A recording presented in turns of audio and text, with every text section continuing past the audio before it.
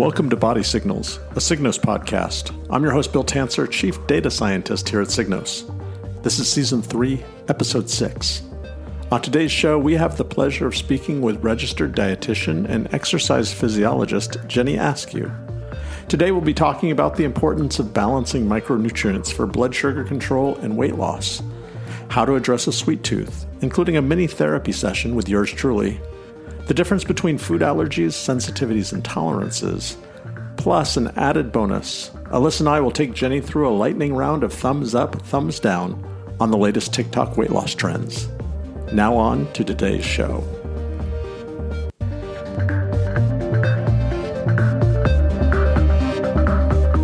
Welcome back to Body Signals. Before I introduce our special guest, I just want to let you know that we have a special guest co-host, Alyssa Wilson, who most of you will know.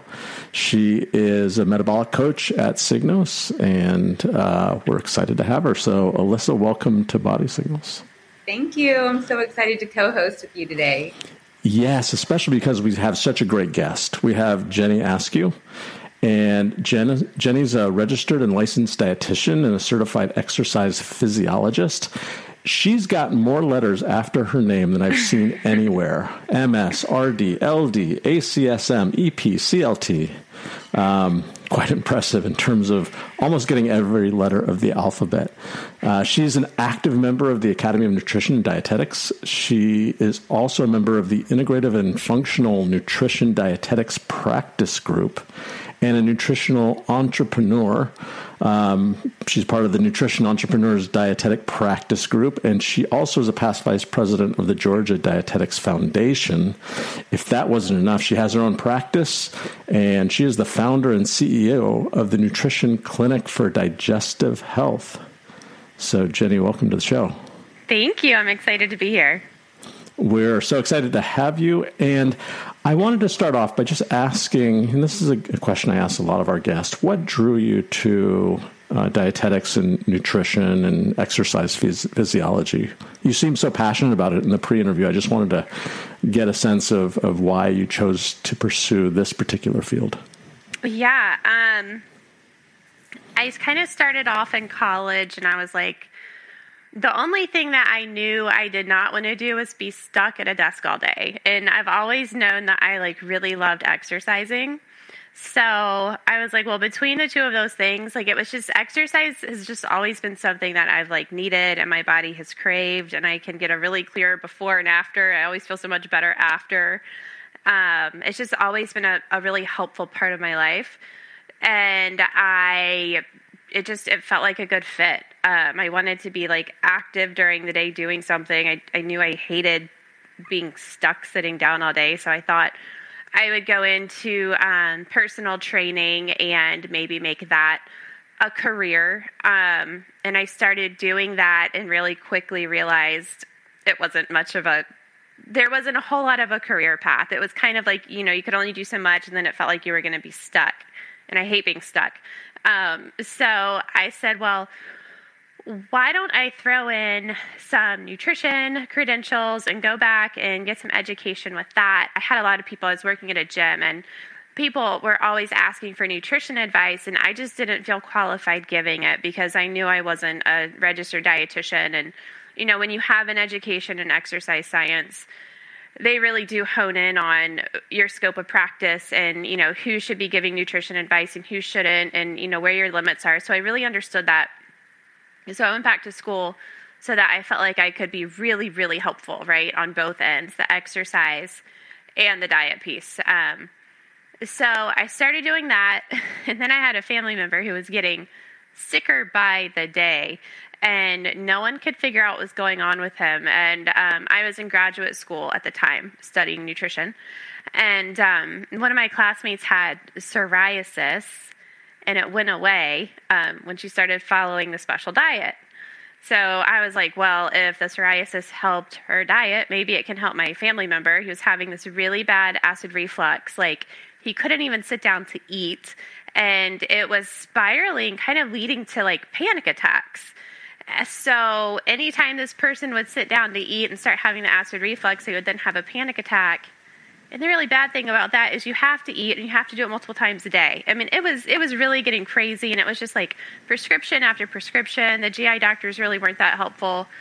So kind of started leading my path towards integrative and functional nutrition, because what we did was we went and had this blood work done that helped him identify that he was really sensitive to wheat and a bunch of other things that he was eating all the time.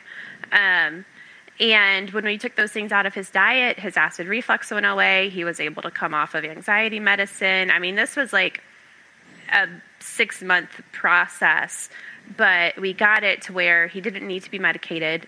It wasn't a problem that medication had to solve. It was a lifestyle and diet issue. And we were able to work with his body and his needs and really fix that. And I mean, now that was 2010, so 12 years ago.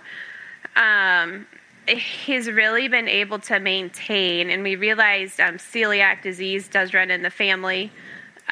So there's that. Like, he did have, I guess, long story short, we think it was he probably has celiac disease and never realized it. But yeah, so kind of that experience, I was like, whoa, like, we weren't even being taught that in school. So that really kind of led me towards integrative and functional stuff. And then after graduate school, when I opened my practice, I started using the blood work that we had used with his family members, the MRT test, and practice. And there was such demand for it. People were seeking me out, asking if they could have the blood work done, because the reputation of the blood test and the accuracy of it is so good. So I really started my practice with that blood test. That was like a big thing. And then when you're doing something like that, so like, let's say somebody has food sensitivities, the real question behind that is, why do they have them? So then that led me down the path of really furthering my education and my abilities in functional nutrition beyond just food sensitivities and food sensitivity testing, but like, you know, why do they have food sensitivities? What's actually going on inside the body that's making it in such a hypervigilant state that this person can't tolerate something that's actually not harmful? Thank you so much for sharing that. I actually do.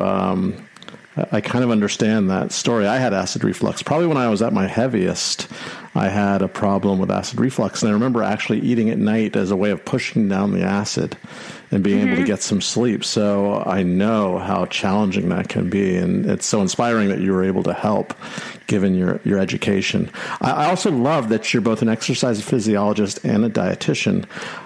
Question for you. If someone's on a weight loss journey, what's more important, the diet portion or the exercise portion? And you're not allowed to say both. I would give say us percentages. Diet. Wouldn't you, Alyssa? Yeah. Yeah. What you can't. Both are important. Probably not what Bill wants to hear, but nutrition is so important. You cannot out-exercise, what you're eating. Yeah, I was going to say the same thing. You can't outrun a bad diet. I feel like I've heard of people say that 1,000 times, and it's true. You can. You can't exercise, and then eat, whatever you want and expect the weight to come off. I'm going to vote for diet as well. I just wanted to get that in there because that is my own experience as well. But I know you're both kind of itching to say this, is that you don't want to just start a weight loss journey diet alone. That exercise, and I'm sure Jenny, being an exercise physiologist, you would agree with this more than anyone, exercise really should be an integral part of any wellness journey. Yeah. And I would say if you're starting, maybe just pick one, right?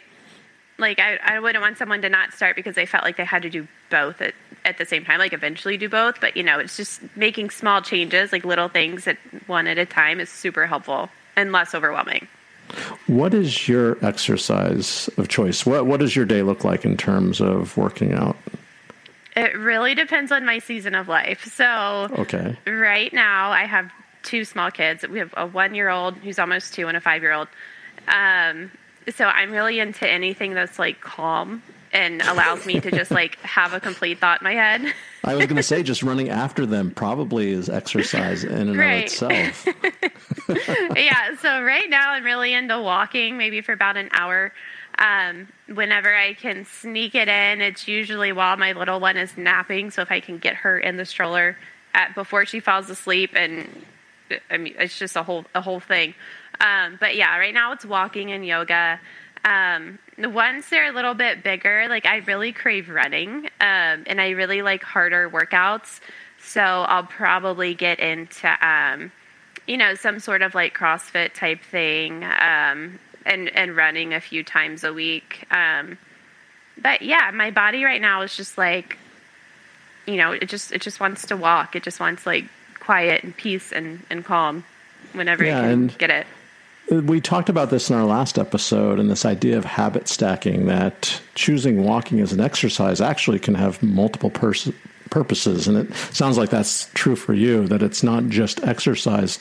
It also can be meditative. It can be calming. It's something that might lead to some stress reduction. So, just a great thing to do. And there's some recent research out about walking after meals and just how beneficial that is. Yeah. So, Alyssa, how about you? Exercise of choice.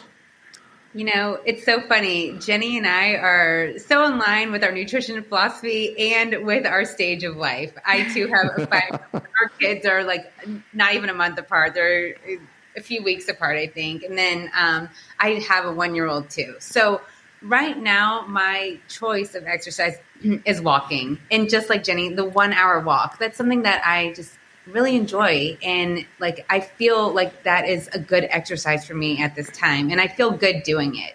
I'm slowly starting to incorporate some strength training back in, but like taking it very, just small steps, 15-minute Peloton strength training here and there. But yeah, I like getting outside, getting some fresh air, getting some sunlight, and moving. Yeah, absolutely. So, Jenny, let's say someone comes to your clinic and their goal is weight loss is the primary goal.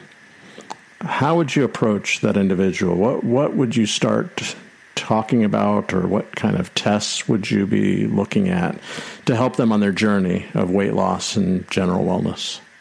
Yeah, so everything is so customized because everyone is so different. But we start with the very basics first. And at our clinic, that's, what are you eating? Are you eating actual food? Because most people aren't. I mean, there's a lot of people eating highly processed foods that, the average American eats so far from the actual food chain that it is just alarming. I mean, if you go into like a regular grocery store, like here we have like Publix, or I don't know, back at home we had Food Lion. I don't know if that would be the Kroger. I don't know what would be the equivalent of Publix back home. But anyways, most of the stuff on the aisles isn't like from plants or animals. It's made in a factory. It's not actual food. It's crazy. So we get them eating actual food, right? A real food diet. We focus really hard on protein intake. The latest recommendations I've heard on that are, 1.2 grams per kilogram, or even up to, and I think this would be hard to hit, but I was just reading it this week, the equivalent of whatever your goal weight is, eating that many grams of protein per day, which would be a ton of protein for most people. But does that apply to men and women? This was specifically women. So maybe I'm not that would be a lot, I would think, for me. I think it's a lot for women too. I was like, wow, yeah, you wouldn't have room for anything else. But yeah, so like 1.2 probably would be a good goal. I think more reasonable. What we're taught in school when we study dietetics is 0.8 grams per kilogram. So that's much lower. So we're really looking at protein being higher than that. We're looking at healthy fats. We're kind of minimizing carbohydrate intake. We're looking at medical history. We focus on GI health. So we're always asking about bowel movements. We're looking for things like bloating, gas, things like that, where we could correct imbalances. We recommend probiotics to everyone because everyone probably really does need them. And then we think about nutrient status, right? because that impacts hormonal health. It impacts the thyroid. It affects your body's ability to make and to use insulin. All of these things, if you don't have sufficient nutrients, the other systems in your body aren't going to work. So it's really kind of an underlying thing that like has to be addressed, looking at nutrient status in order for people to be able to have their body work efficiently. I definitely want to get to the nutrients, but on the specific food recommendations, when you meet with that client for the first time, do you ask them to fill out a food log? Do you just question them about their diet? How do you discover where they're currently at? Yeah, so our intake form is, I think it's 27 pages now. Wow. I know.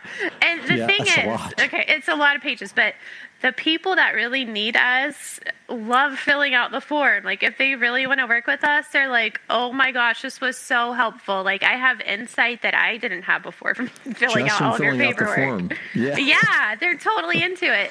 And if someone sees the paperwork and they're like, I'm not filling this out, it's too long, then we're like, okay, well, you're not, like, you need to go. We say a different dietitian might be a better fit for you because they're just not. There's a question I've been dying to ask. I can ask both of you. All right. How honest do you think your clients are when they fill out those forms? Oh. This is what I was going to ask Jenny. Like when they fill out those 27 pages and then you meet with them, this is what I would see in practice too. It's like, okay, their diet looks pretty good. And then you start talking to them, you start asking questions and I say, okay, tell me, let's break down yesterday. Like, can you tell me what you ate for breakfast, lunch, and dinner? And then they get to dinner. Oh, well, I just went out to dinner and, I just had this cake and then I had this. And it's like, but that was just that one time. And so when you really get to like speak with the patient or the client and like, dig further and see what they are typically eating, sometimes it matches and sometimes it doesn't, but that's, at least they can write it down first. And when you meet with them, you can always, dig a little bit deeper and see what they're doing, routinely and what they're typically eating. What do you think, Jenny? Yeah, I think it's interesting, like, having the paperwork first and then having a further discussion, like you do get more insight and, they might have thought of something to add, but I don't think that anyone is going to fill out 27 pages of paperwork and not tell you the truth because it's a whole lot of time to really not get the most. I mean, we can't help you if you're not going to tell us the truth. So maybe it's the Hawthorne effect. Just filling out the paperwork, you're being watched. Maybe that exercise in and of itself, like you mentioned, might be kickstarting someone's journey into weight loss. Okay, a follow-up question I've also been dying to ask. I've never had a dietitian over for dinner, but I imagine if I did, I would clean my pantry of all the bad stuff. I would go to the fridge. I would get out the cookbook on Whole Foods, and I would probably serve you a very nutritious, if not somewhat lacking in flavor, meal. Do you have that challenge when you go over to a friend's house and, do they think of you as a dietitian or do they just think of you as a friend and you don't have that issue? Well, I mean, the only thing about having me over for dinner is that, like, my family doesn't eat gluten. So I just have to kind of be like, can you make sure it's gluten-free? Yeah, I mean, I'm vegan, so is my wife, so it's like the same challenge. It's like, oh, we'll bring over food if it's easier for you. Yeah, that's the only other than that, I don't care. We're dietitians. We're not. Oh, I know you don't care, but humans, do people care? Right? I'm wondering about the other side of the equation. Do we're people not get worried? But that may be their issue, right? It's kind of like having a clergy over to the house. You clean things up. You make things look more presentable. Yeah. Now, Jenny, you mentioned micronutrients. So I want to dive into this a little bit and talk about your view on what micronutrients are most important to look at if someone is trying to lose weight. Yeah. So, the body is so synergistic. So it's like, it's not like one nutrient's going to ever be the end all be all because they all work together. But when I think of like weight loss, I think of blood sugar control, right? And I'm not just saying that because I'm talking to you guys. Like that is like the first thing that we think of. And then I think of magnesium, right? Because that has to be there for insulin to get into the cell. And because everyone is usually deficient in magnesium, whether they know it or not. The RBC magnesium, they do, like when you go to the doctor's office, everyone has magnesium check. That's not really a good indication of how much is actually inside of the cell. So a lot of times people are like, oh, my doctor checked my magnesium and it's fine. And we're like, well, no, that's really not kind of the form or the place that we're looking for it to be. And a lot of people do feel better with magnesium supplementation. And because we're usually low in it, it's hard to overdo. So that's usually a pretty safe thing if you wanted to just try something to help with blood sugar. That's okay, big question there with magnesium, though. I just went to Vitamin Shop, and I found myself at the wall of magnesium. Right. And there's magnesium glycinate, magnesium threonate, all sorts of magnesiums. And I was standing there, and the guy from Vitamin Shop just kind of standing next to me, staring at this big wall. And I know he doesn't really know the difference between, he's got what they've probably given him on some sales sheets as to what you should be buying and taking. Is there a specific type of magnesium that we should be looking for? Yeah. So at our clinic, we are really big on the glycinate or bisglycinate because that's the most well absorbed. Good. Some magnesiums can cause stomach problems, right? If you take too much, they can be laxative. When you take too much, I feel like that may be the only symptom of overtaking.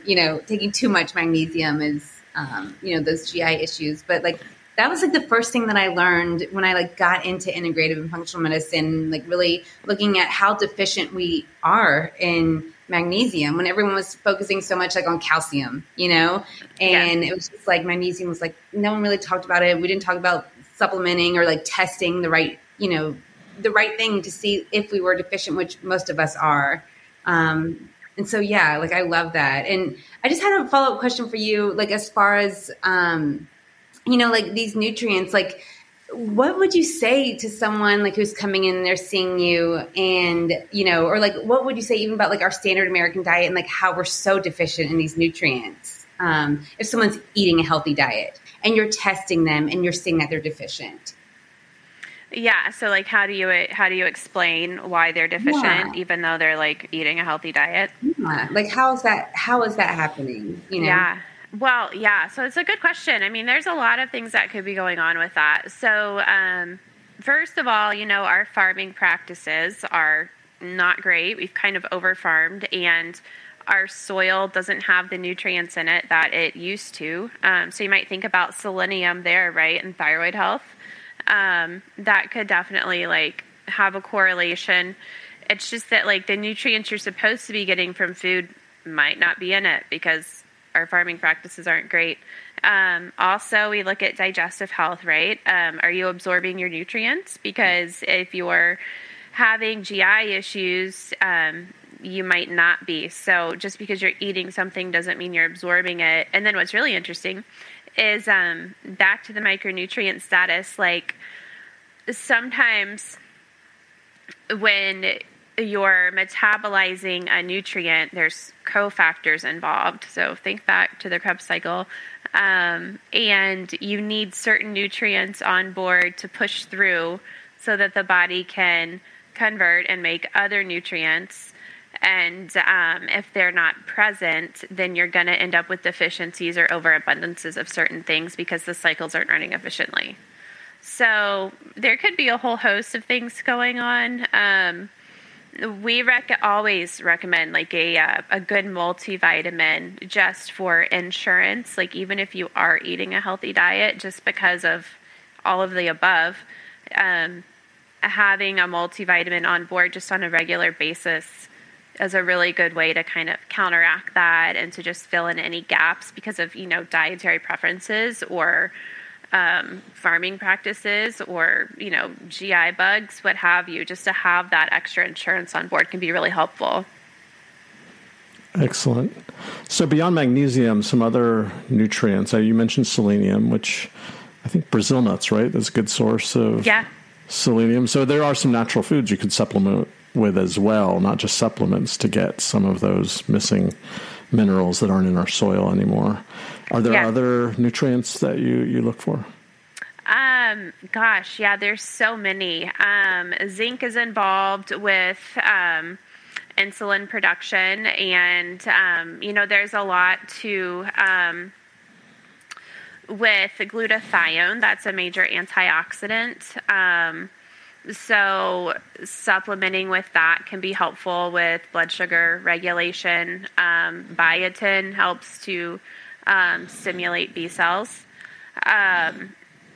Inositol and chromium are two big ones, and helping with blood sugar regulation. And chromium is something that I really prefer to have test results on before recommending, just because it's a pretty potent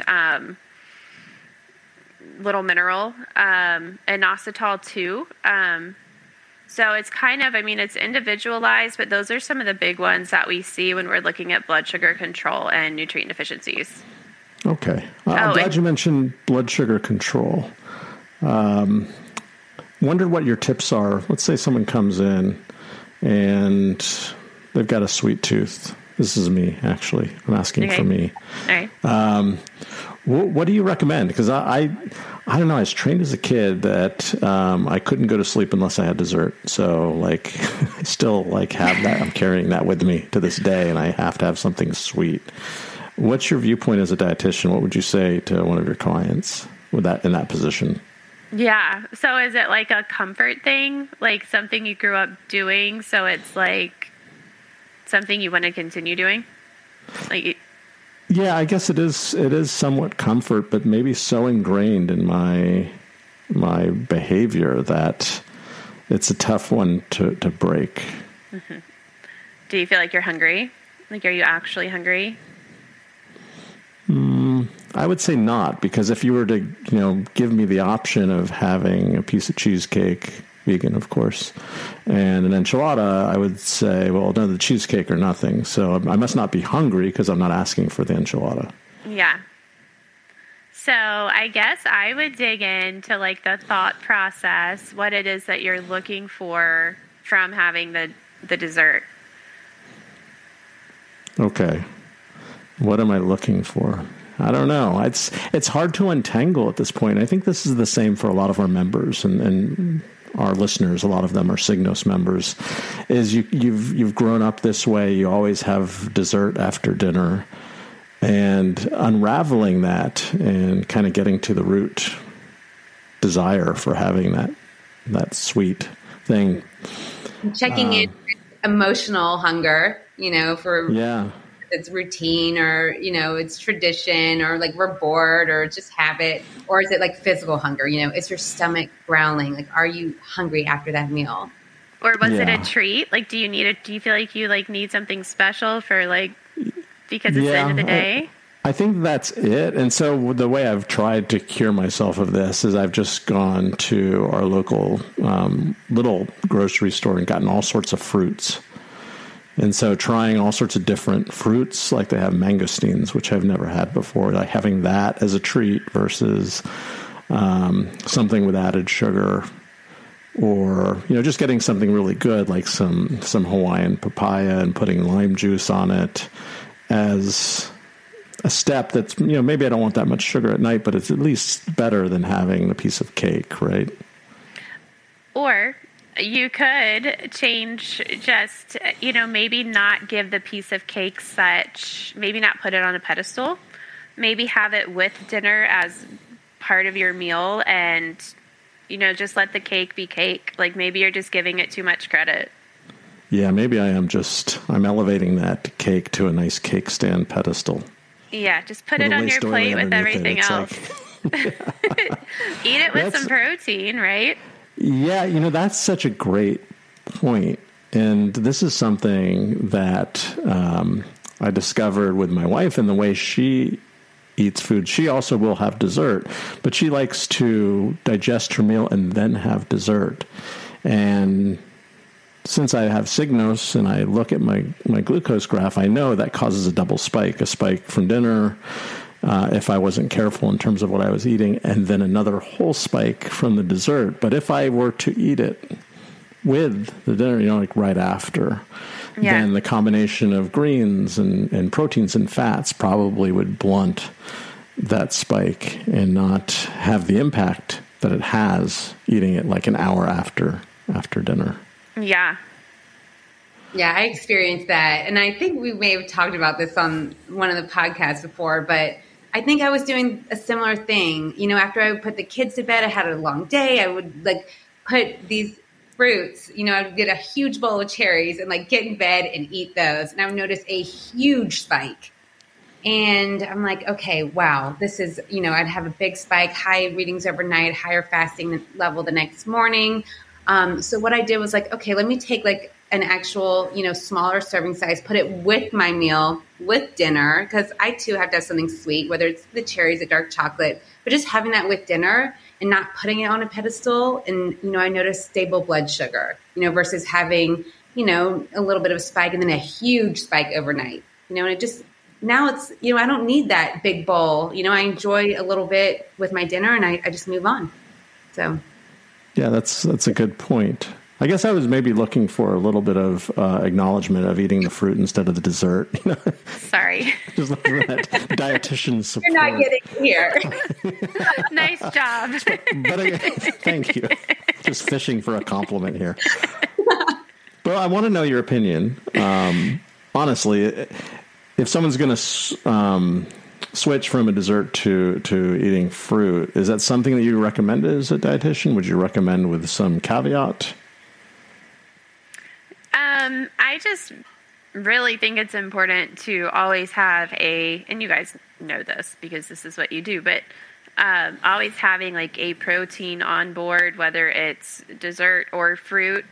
We say no naked carbs, right? Always have those carbs with protein or a healthy fat or even both. So, and that's for blood sugar control. So that's why we recommend that. And it could be really helpful just to kind of keep blood sugar more stable. Yeah, I totally agree. No naked carbs. So Alyssa, you agree with that? 100%. Yeah. 100%. Yep. Yeah, we asked this question of Dr. Richard Johnson on a podcast a while ago. He's a nephrologist, but he wrote this great book about fructose. And he said, I would never discourage someone from eating fruit, but don't eat a fruit like you're a bear about to go into hibernation, was his suggestion. That, and I'm guilty of this. I'll go for the fruit. And even if I did have some protein on board first, I feel like fruit gives me a free pass. I can eat as much as I possibly can, and there's no downside because it's fruit, right? You're supposed to be getting all these servings of fruits and vegetables, so there's no limit. And maybe there should be, because as we discussed with Johnson, fructose can be a trigger that leads to weight gain. Do you both agree? Yeah, I would say free foods would be non-starchy vegetables if you wanted a thing to eat freely. Well, that's no fun. I know. Yeah. That's what more veggies, fewer fruit. You know? Okay, more veggies, fewer 3-to-1 ratio. If you're getting enough vegetables in, then have your fruits. But again, it's not, a free-for-all where you can just go crazy on the fruits, because even like Jenny was mentioning with the soil and the farming practices, the fruits today are much sweeter.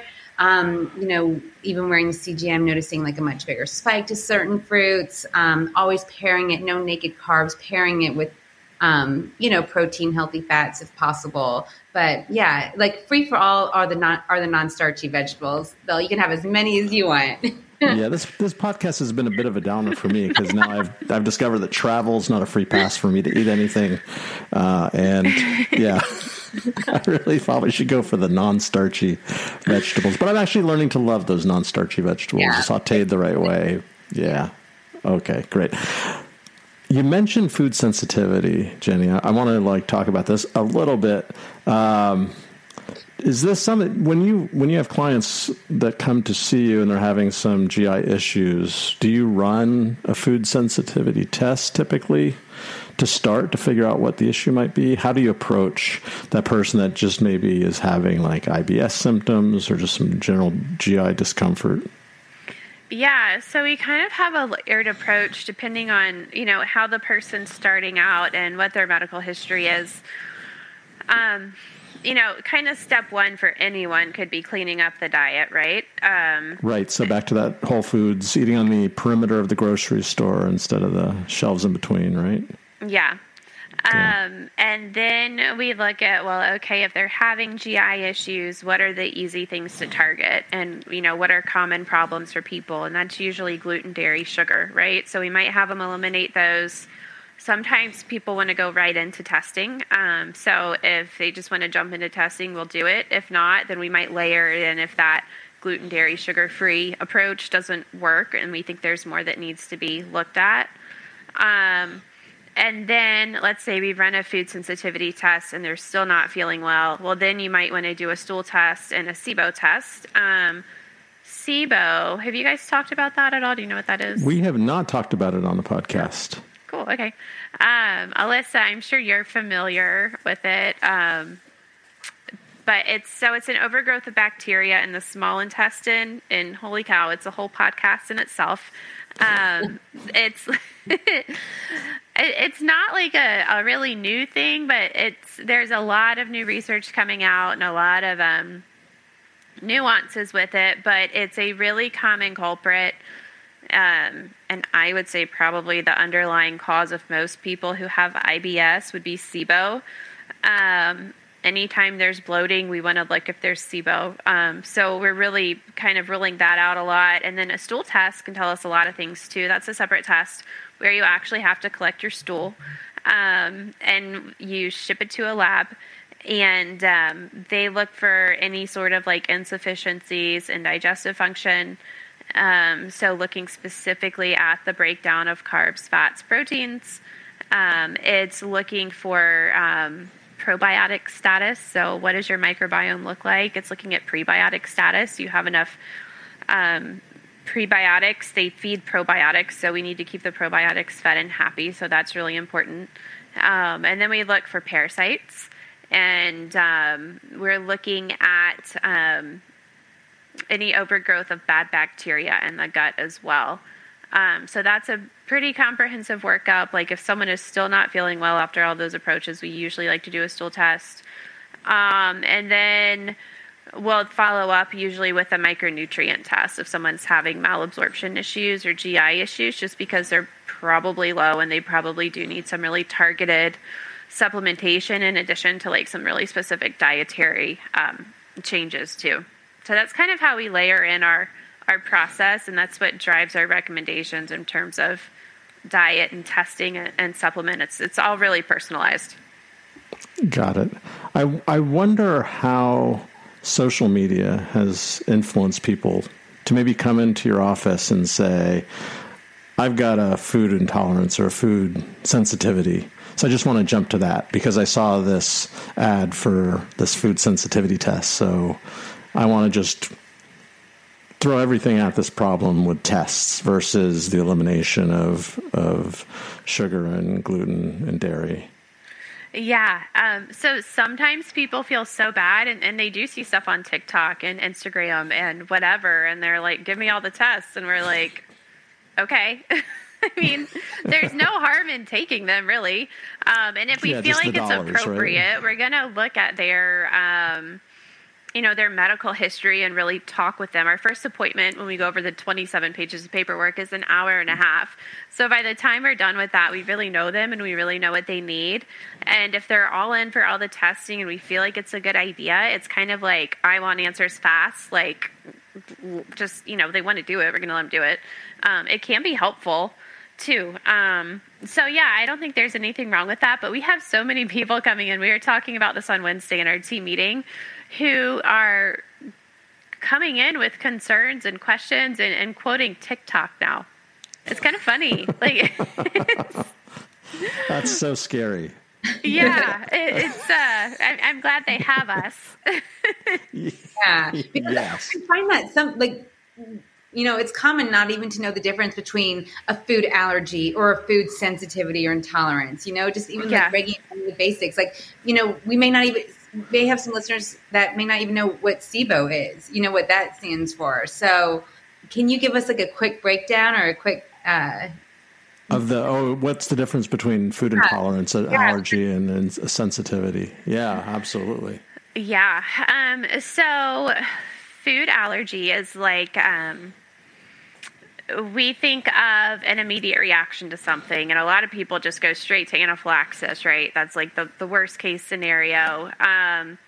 They usually happen right away, and you can be allergic to anything. And you usually think about kind of symptoms, rashes, anaphylaxis, things like that with a food allergy. Intolerances are a little bit different. So that's if someone isn't able to digest something properly. And there's lots of reasons for that. But the big thing with that is that the only issue you'll have with an intolerance is a GI symptom. So it could be gas, bloating, diarrhea, some combination of all of that. But an intolerance is going to be a GI symptom, and it's usually going to happen 2 hours after you eat the food. Okay, so food sensitivity is anywhere from right away, you're not going to feel well, to up to 3 days later, right? So it's immediate to 36 hours later. So it's hard to tell. It's insane. Yeah. And the symptoms can be anything, but it's never going to be like a life-threatening thing like anaphylaxis. So like a food sensitivity, let's say, so I guess just the easiest way to explain how we keep track and help people figure this out is, first of all, we run a test. So they're on a very controlled diet. And when they start feeling better on that diet, which usually takes about 2 weeks, then we start adding in new foods. And we're doing it 1 new food per day. And if it's someone who's like super sensitive, or like some of our migraine clients where they're really sensitive and tend to have delayed reactions, we'll have them add in 1 new food every 3 days, just so we have that 3-day window to catch the problem. And then if you can identify it, just to keep it out of their diet longer before you try adding it back in. So yeah, that's kind of tricky. Catching those, like, without a good food sensitivity test, there's just so much you could miss, right? That test is really helpful for. And the thing that like really surprises me is, the symptoms of food sensitivity are not just the GI, it could be maybe skin issues like you were talking about with like psoriasis, or, I don't know. Can you tell us? Acid reflux. Well, I guess that's GI, but yeah, eczema, headaches, joint pain, fatigue, autoimmune issues. You think about food sensitivities a lot too. Not that they're like the underlying cause, but kind of sorting those out can really help with some of the symptoms. Awesome. You mentioned TikTok. We wanted to end this episode with a special quick fire things that Alyssa and I have seen on social media. And we're going to ask Jenny to give us the verbal thumbs up, thumbs down. And we can elaborate on some of these if you'd like. So I went on, I'm too old for TikTok. I went on Instagram. I think my age group is allowed on Instagram now. And I saw, when I typed in weight loss under tags, I saw these ads for magnetic weight loss earrings. Jenny, thumbs up, thumbs down. Oh, thumbs down. But I would really like to know what the thought process is. The thought process, I heard of them. It sent me down a rabbit hole, and the thought process is actually acupressure. And I guess some Eastern medicine thoughts about pressure on the earlobes reducing hunger. Okay. Alyssa, you go. Okay, next one, juice cleanses. Ooh, I would say thumbs down. I think I'm doing on that one. Yeah. I'm going to go with a specific brand on this one that just popped up, and it's been popping up just organically in my feed for some reason. The Colon Broom. Oh, thumbs down. I actually researched Colon Broom, and you know what it is? It's just psyllium husks. Oh, that's marked fine. up Yeah. like 5 times. All right. Yes. Go ahead. Well, you may not want to use it for weight loss, though, right? I mean, if you've got No, problems not with for weight constipation, loss. yeah, But it's not as gosh, I don't know. I feel like they should use a different term. Yeah. Alyssa, your turn. How about keto pills? Oh, Or no. just keto in general? I don't know. I don't feel like I have a huge problem with keto. I don't think I would feel very good on it. But I know some people do.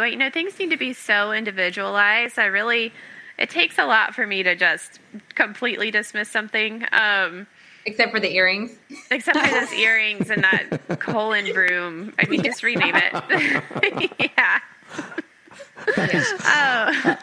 I took the best ones for myself. Yeah, those are good. I apologize. You good. How about do-it-yourself at-home food sensitivity tests? I'm pretty snobby when it comes to food sensitivity tests. We have such good technology with the MRT. I can't talk enough about it. We use the test in practice, but that's it. I'm not really affiliated with them other than that. But we've been doing the test. I probably started ordering it myself in 2013, so almost 10 years. And we just get the best results. There's, a handful of people who needed more work done after food sensitivity testing and doing the diet. And that's fine because there are things that underlie food sensitivity testing. But with the MRT, we just really, we get such good results. I don't even want to look around sometimes. So it's really about the technology behind the test. A lot of times you can pick up things that you've been eating often on a food sensitivity test, and they'll flag as sensitive, where really they're just more in your system because you've been consuming them. So really, really, really dig into how they're determining those sensitivities, how long the test has been around, what the research looks like for the test, who sponsored the research on the test. There's a lot to think about. I'm going to go out on a limb and say if you have the choice between social media to lose weight or visiting a dietitian, go visit the dietitian. Yeah, I have a thumbs up, yeah. That's a great thumbs up. Jenny, such a pleasure having you on the show. If people want to find out more about you, is there a place they can go? Yeah, they can go to our website. It's digestiontherapy.com. Excellent. I just wrote myself a note to have you on for Everything SIBO, maybe a follow-up episode. Yeah. We hope to talk to you again.